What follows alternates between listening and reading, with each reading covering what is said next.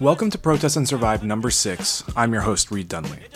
In this podcast, we have conversations with people who do both creative work and activist work.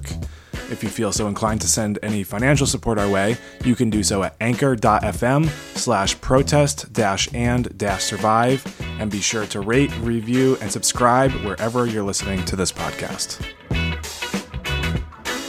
When Rodrigo Duterte became president of the Philippines in 2016, he vowed to fight crime and drugs throughout the country and urged ordinary Filipino citizens to do the same. This is what he said in his inauguration speech.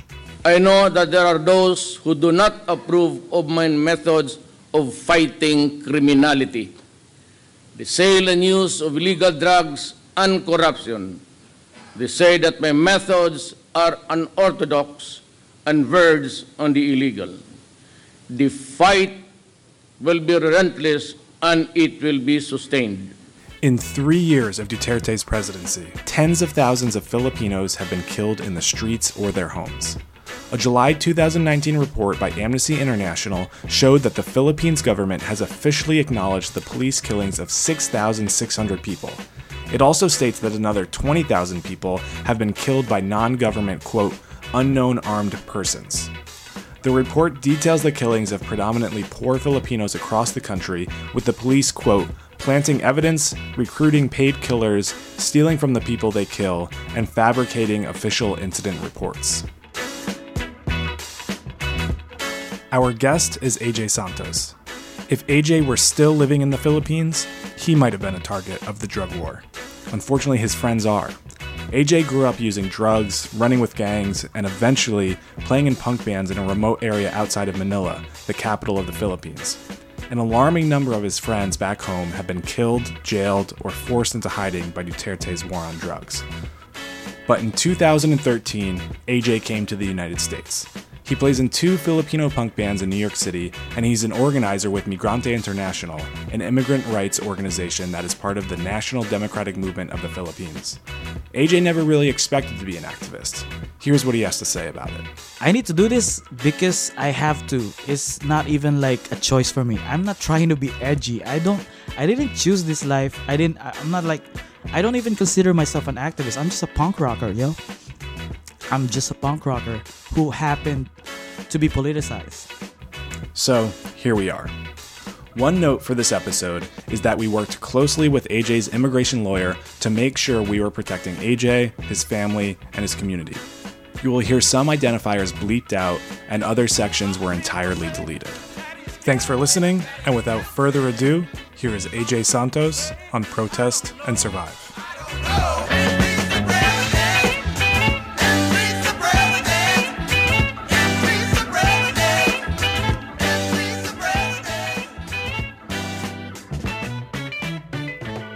What's up? My name is AJ Santos, and do I need to say my band? Yeah, what's your band? Yeah, I played guitar and sing for Namatay sa Ingay.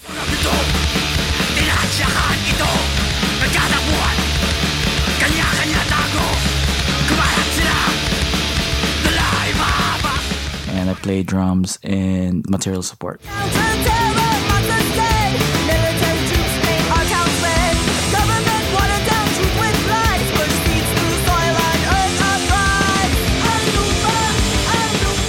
Tell me about your bands.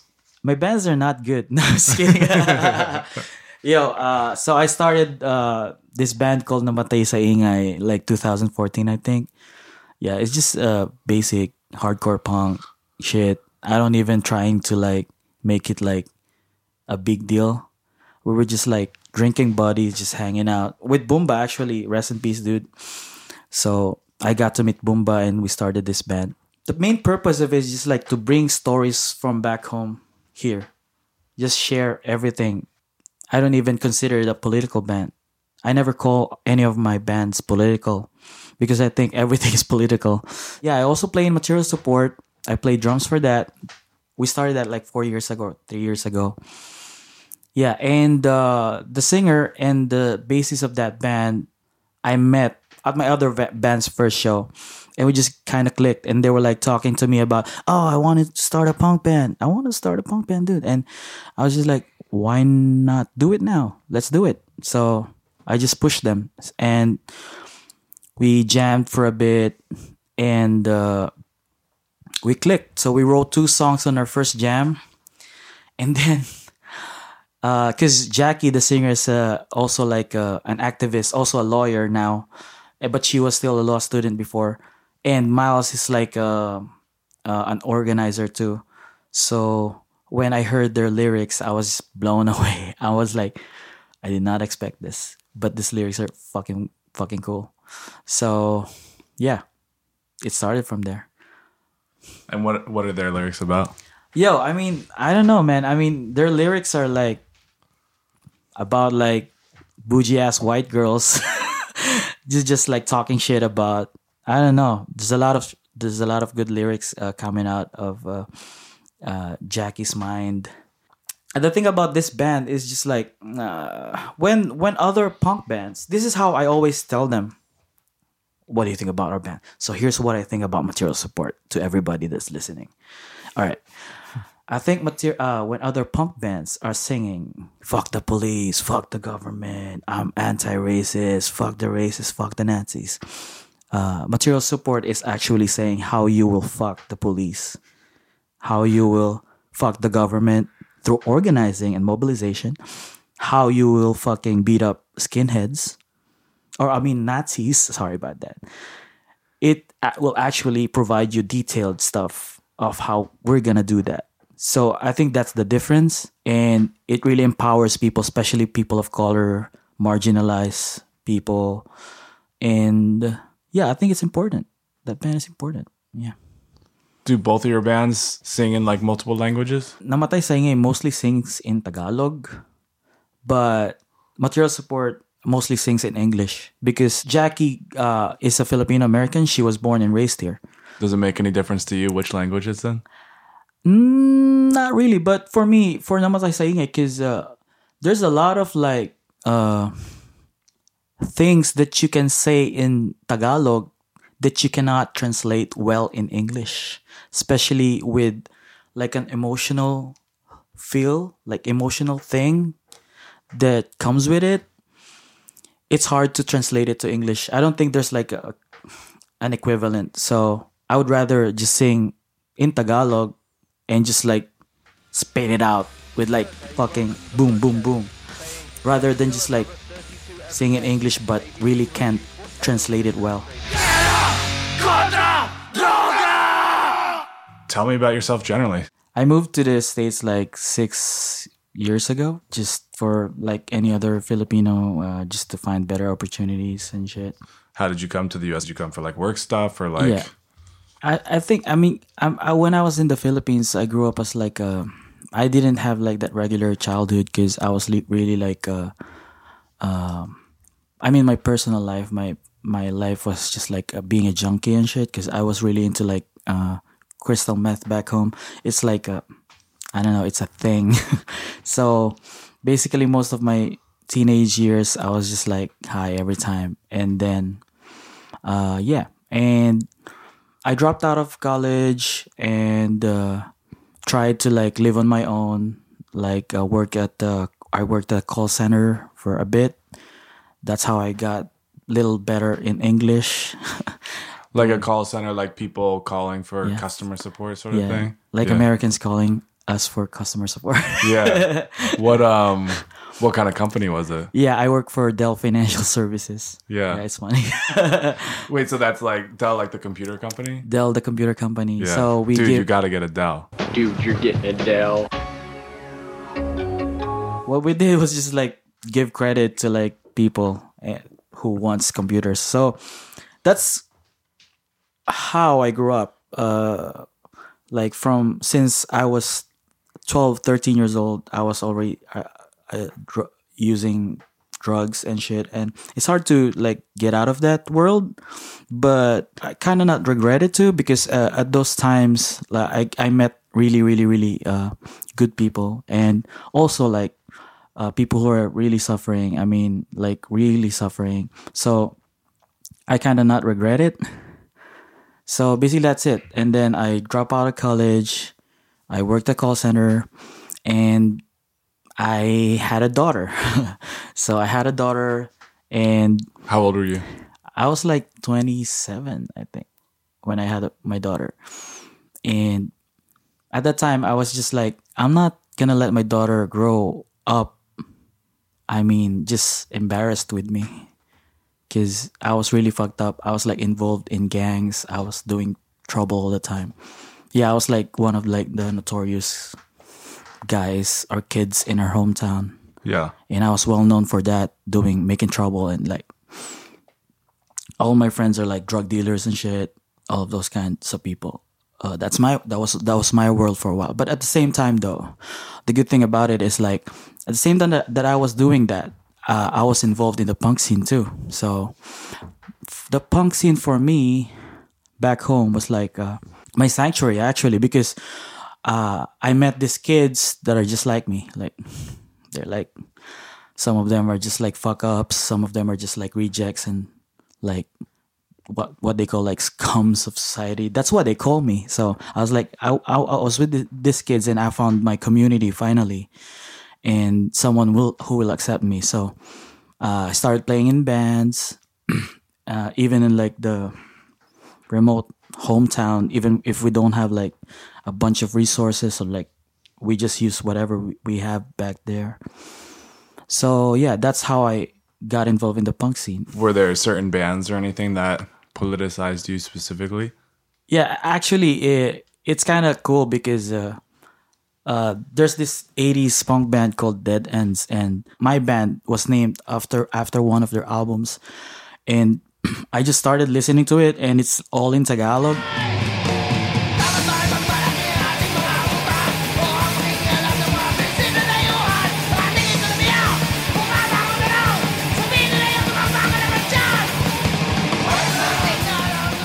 It's just songs about just like even not even like having like a political line or ideology. It's just like basic stuff.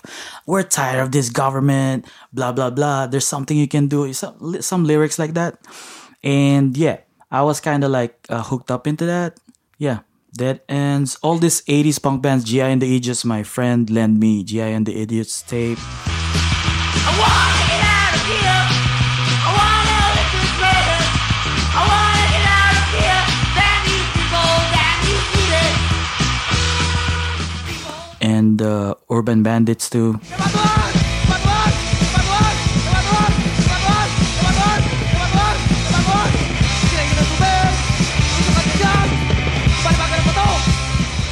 And you're saying you live in a small town in the Philippines? Yeah, it's like a remote small town. It's not even like it's like an hour from Manila, but it's like all farms and shit. Like, Yeah. What's it called? it's called. It's kind of remote. Yeah. And we don't have a lot of like shit going on back there. But I was proud to like organize some shows there. So yeah, that's a sweet thing that I can remember that shit. Whenever I'm down, I'll be like, oh, I did this, so I guess I'm fine. Totally. Yeah. Did your parents do like farming? It was a farm area? No, my granddad or my grandfather was a farmer, and my grandmother owns like a small store. We call it sari-sari store because it's a mix of things. You can buy toothpaste, toothbrush, like all supplies. And yeah, she owned the store, and the store kind of like grew up, and she was able to provide good education for her kids. So yeah, my mom went to college, and she was able to graduate in journalism, but she didn't pursue that. She was an activist before too. But the thing is, she fought with the underground resistance during martial law with Ferdinand Marcos. My countrymen, as of the 21st of this month, I signed Proclamation number 1081, placing the entire Philippines under martial law. Marcos was really like trying to suppress everyone, especially activists during that time. And my mom was hunted by the military. And she was like telling me these stories about how her comrades or her friends were tortured and were killed. And yeah, she stopped because she was a little bit maybe disillusioned because some of her comrades also snitched. So because they were scared, of course. So Yeah. can't blame her for that. But yeah, after that, I think she had a baby and just started her own small store too, and that store grew big. And yeah, that's basically it. Yeah. I mean, I've never been to the Philippines and I don't know a lot about it in terms of like the drug scene and crystal meth. Was that like a part of the punk scene too? Was that a thing that was like kind of intertwined? Actually, the drug scene or the crystal meth is not part of the punk scene. It's part of the whole society. It's so messed up because it eats up everything. Like the country is so impoverished, or like the country is so poor that you have. I mean, I met a lot of people in this like urban poor areas, like urban poor communities. They just have nothing. They just have drugs. I mean, you can't even like have a good education. So what you will do is just like sell some drugs. It's the easiest way.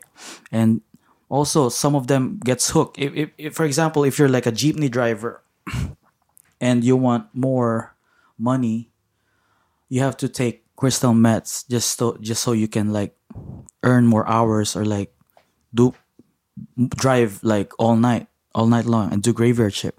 And you'll see a lot of like workers who got hooked because of just that idea that it gives you energy. And some of them doesn't have any food and it's cheaper to just like do meth because you don't have to eat for like 2 days. Just drink water. Yeah, it's crazy. What's it called? It's called shabu. Shabu? Yeah. Yeah.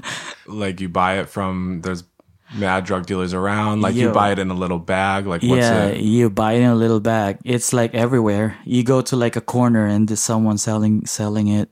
It's so cheap. You can buy like something for $1. Why and like how did you decide to stop doing it? Yeah, my kid was born. I know it's kind of cheesy, but yeah, I mean, my baby was born and I just looked at her at the outside the nursing. What do you call that? The And, like, nursery. The yeah, yeah. nursery. And she kind of looked like me. And I was like, that moment, I really had a thought that I gotta do something because I don't want her to grow up just like being embarrassed of me, because I was really like I was known to be like a fucking like crazy person back home. And I'm just tired of it. Just got tired of it. Why were like you particularly known to be a crazy person? Yeah, because I used to be like in gangs. Even some of my friends like drug dealers and were known to just like kick people's ass for no reason. Yeah, I'm fucked up back then, so I was like, I was a bad kid. And it really breaks my mom's heart. And some of my friends are in jail right now. Really? So How for like a long time? yeah. Yeah. And if they didn't get killed in Duterte's drug war, then they're in jail. Yeah. So Is that when you started working at Dell, or you were working at Dell before that? I picking up worked. the phone? I was still working at Dell. The thing about like working in the Philippines is it's never enough. It's like, I mean, that's the highest paying job that you can get during those times, working at a call center. So if you finish engineering, if you finish whatever course you finished, even if you finish in like an Ivy League school or a prominent university, you still won't get a good job because there are no opportunities. So all of them landed at call centers. Yeah. Yeah. So yeah, that's the thing. What's it like being, so far away from home? What was it like moving to the United States? At first, it's kind of like awkward. I mean, it's just like a whole universe. It's a different thing. At first, I was just like shocked, culture shocked by everything. So, but I always feel like I was different in living in a different world even when I was in the Philippines. So I'm kind of like I'm used to just living in another world. So Yeah. I adjusted real quick. So Yeah. Did you come right to New York? yeah, I went right in New York. How did it work? Did you have family here, friends here? How did you end up? I got an uncle that needs like help with his job at a building. So he's a superintendent. So I used to like do his garbage duties. If I do that, then he lets me stay and live in his couch. So basically, that's the deal. You help me with my job, and you can stay and live in my couch.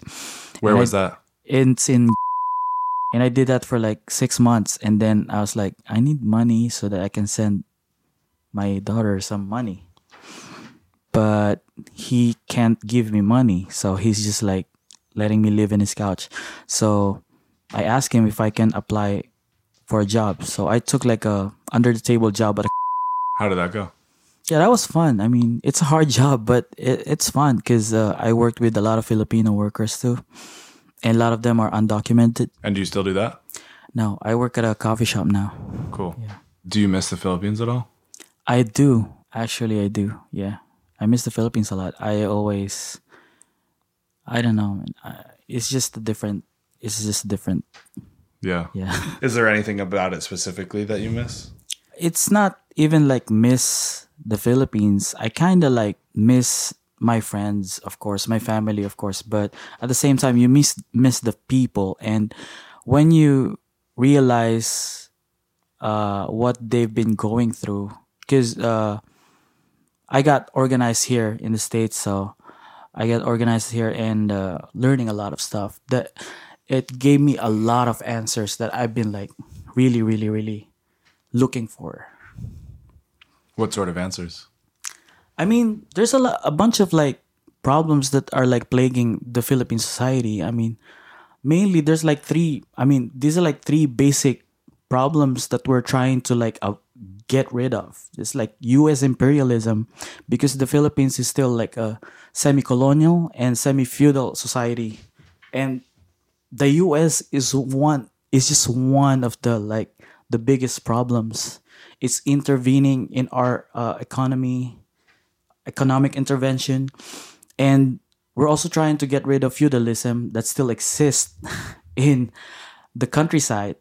You won't believe that even now, like farmers in the Philippines still use carabaos, and there are still like haciendas in the Philippines where they whip people for work, like slaves.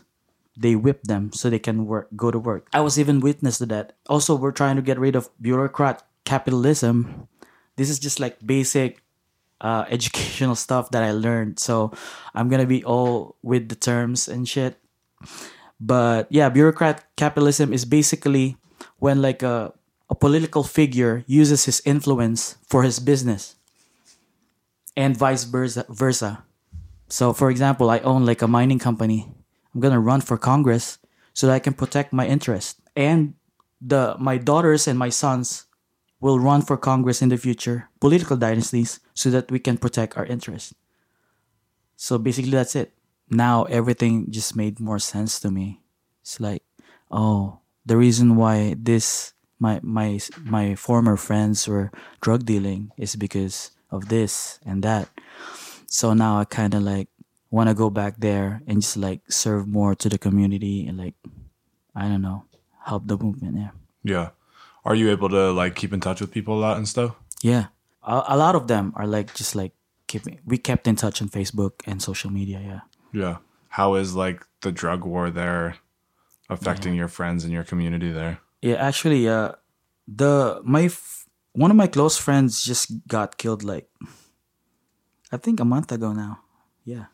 He was just killed. Sorry to hear that. Thank you. I mean, he got killed. He was like tortured. He got 3 shots in his chest, and then his body was dumped in the river, and they found his body in the river. And this friend of mine, I grew up with him. He sold me my first weed, dude, when I was 12 years old. And after moving here, we always talk to each other on Facebook, and he's always saying, yo, I miss you. We miss each other. I'm like, don't worry, dude, I'm going to come back, and don't worry, I'm going to help you find a better job.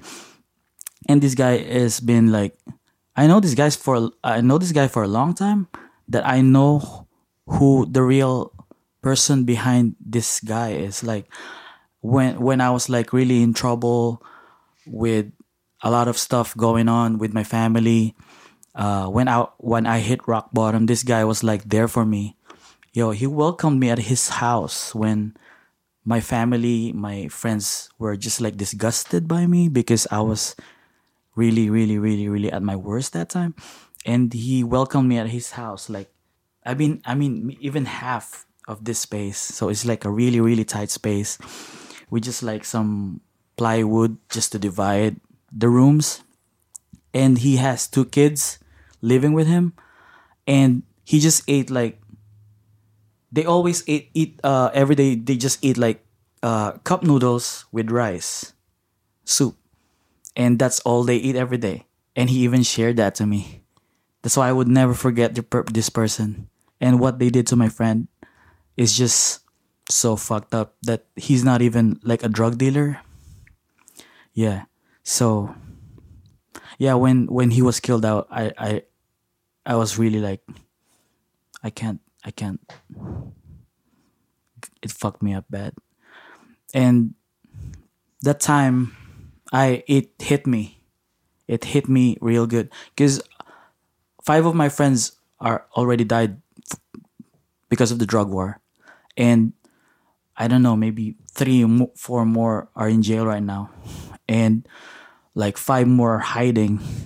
And some of them, I help them like send money to them just so they can hide and get better jobs. Yeah, but sorry. No, it's okay. It really breaks my heart. Yeah. Yeah, I mean, I can't imagine. It must be like really difficult to be so far away and see that sort of thing happening to people that you care about. Yeah. Sorry, dude. No, it's okay. Do you have other friends and family that you can be in touch with that are kind of like Helping them. Yeah. Yeah, actually, they're all scared. Everyone is scared there.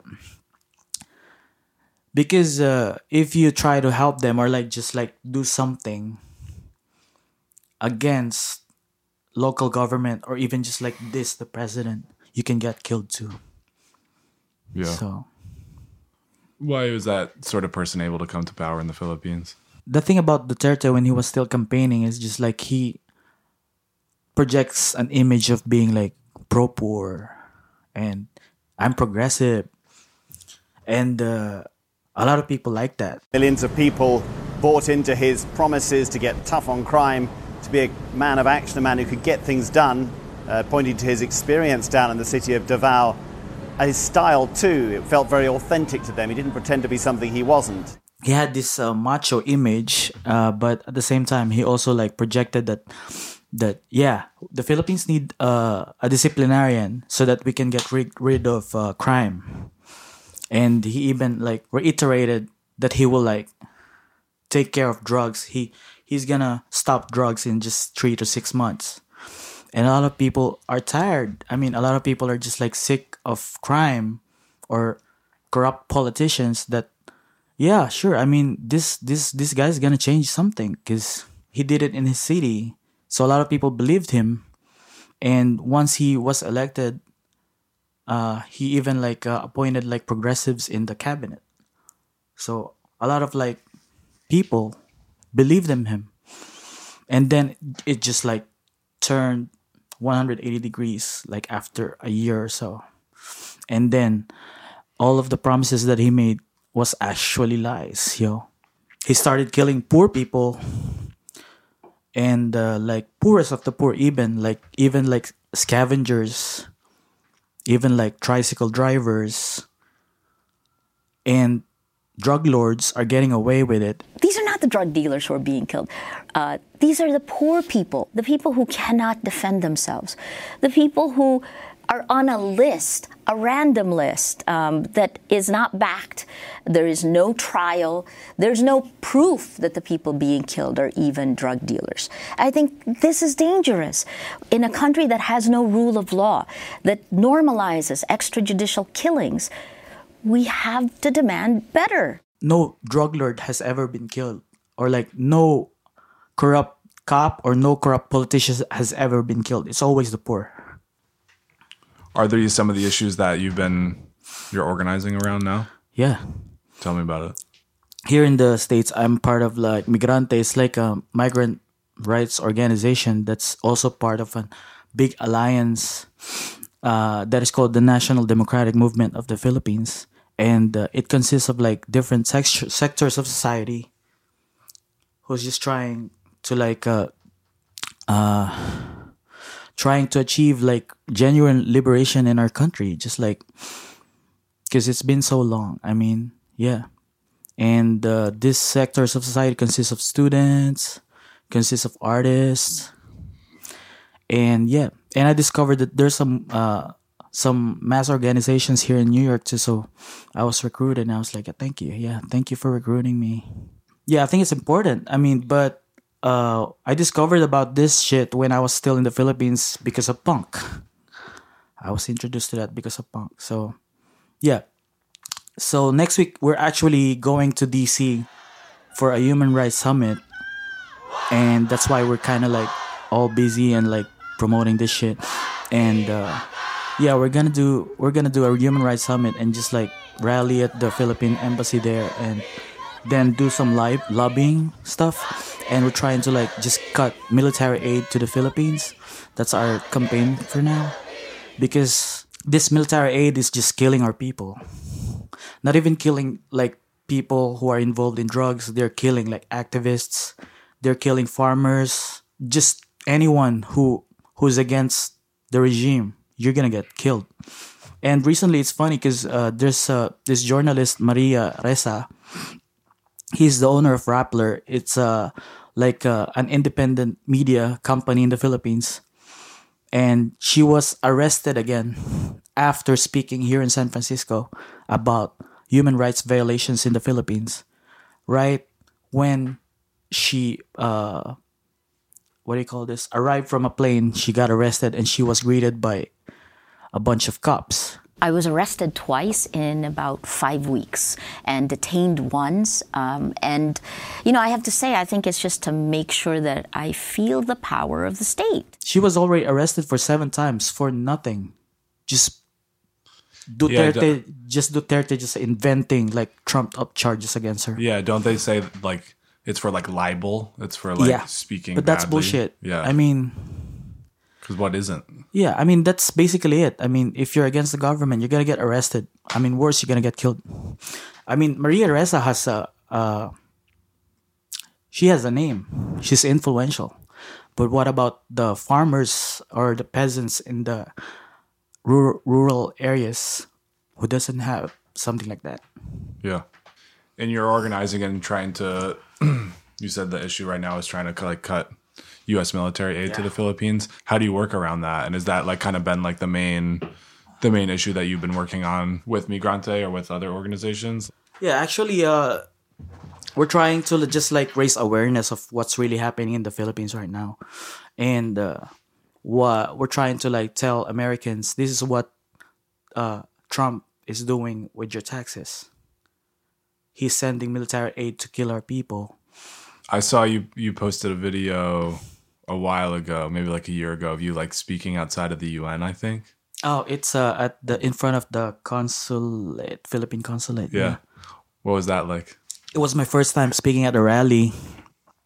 It's totally different when you're speaking or like when you're like doing a speech in a punk show though. But it's kind of like nerve-wracking, but at the same time I was like, I need to do this because I have to. It's not even like a choice for me. I'm not trying to be edgy. I didn't choose this life. I don't even consider myself an activist. I'm just a punk rocker, yo.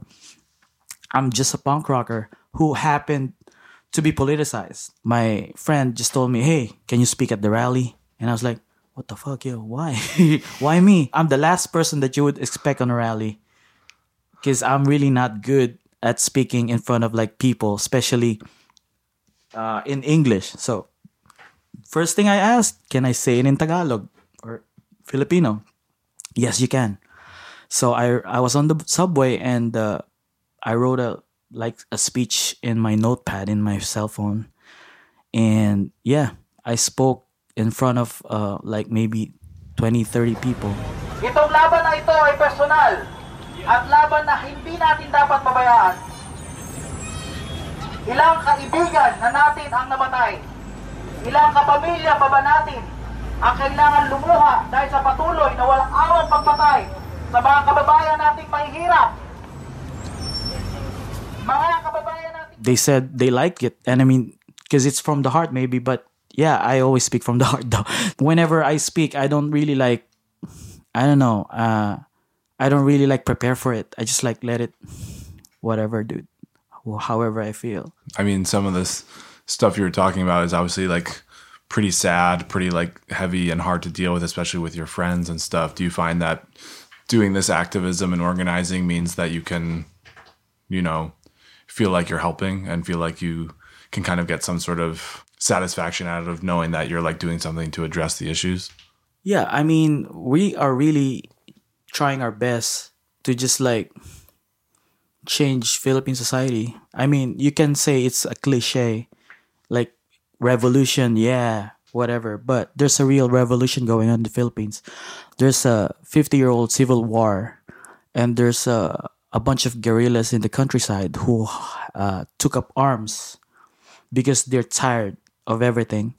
So some of them are even like trying to like start their own autonomous government in their remote areas and just like do collective farming and just live on their own without the government's help. And they set up like their own clinics, they set up their own schools, they set up, yeah, because you can't depend on the government, especially when the government is fucking you up.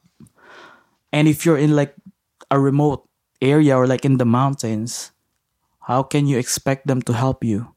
They just want money and they just want to protect their power. So yeah, there's a revolution going on, and I'm pretty like optimist that someday we'll achieve like genuine liberation. Yeah.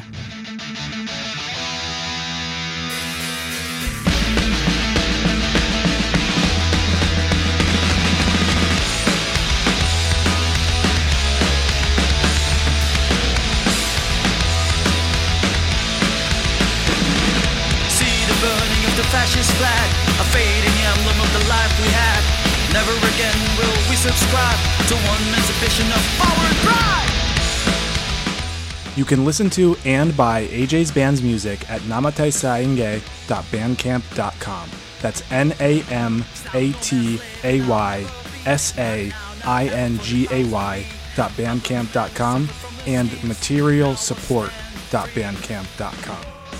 As I'm recording this, both of those bands are on tour on the West Coast, but they'll be back playing shows all around New York soon if you're located here. You can find more info on AJ's organizing work at migranteinternational.org. If you want to learn more about the Philippines under the Marcos dictatorship referenced in this interview, check out the 2016 documentary Forbidden Memory and the 1997 documentary Batas Militar. Thanks Erica Davies for those recommendations and Jolie Maya Altschuler for the edit notes on this episode. This is my first time doing an outro for Protest and Survive, taking a cue from Sophia Steiner-Avoy, who guest produced and hosted last month's episode. So a big thanks to Ryan Woodhall for all the sound consultation in getting this podcast off the ground. And of course, thanks to AJ Santos for sharing this extremely powerful and personal story. I'm your host, Reed Dunley, and you've been listening to Protest and Survive.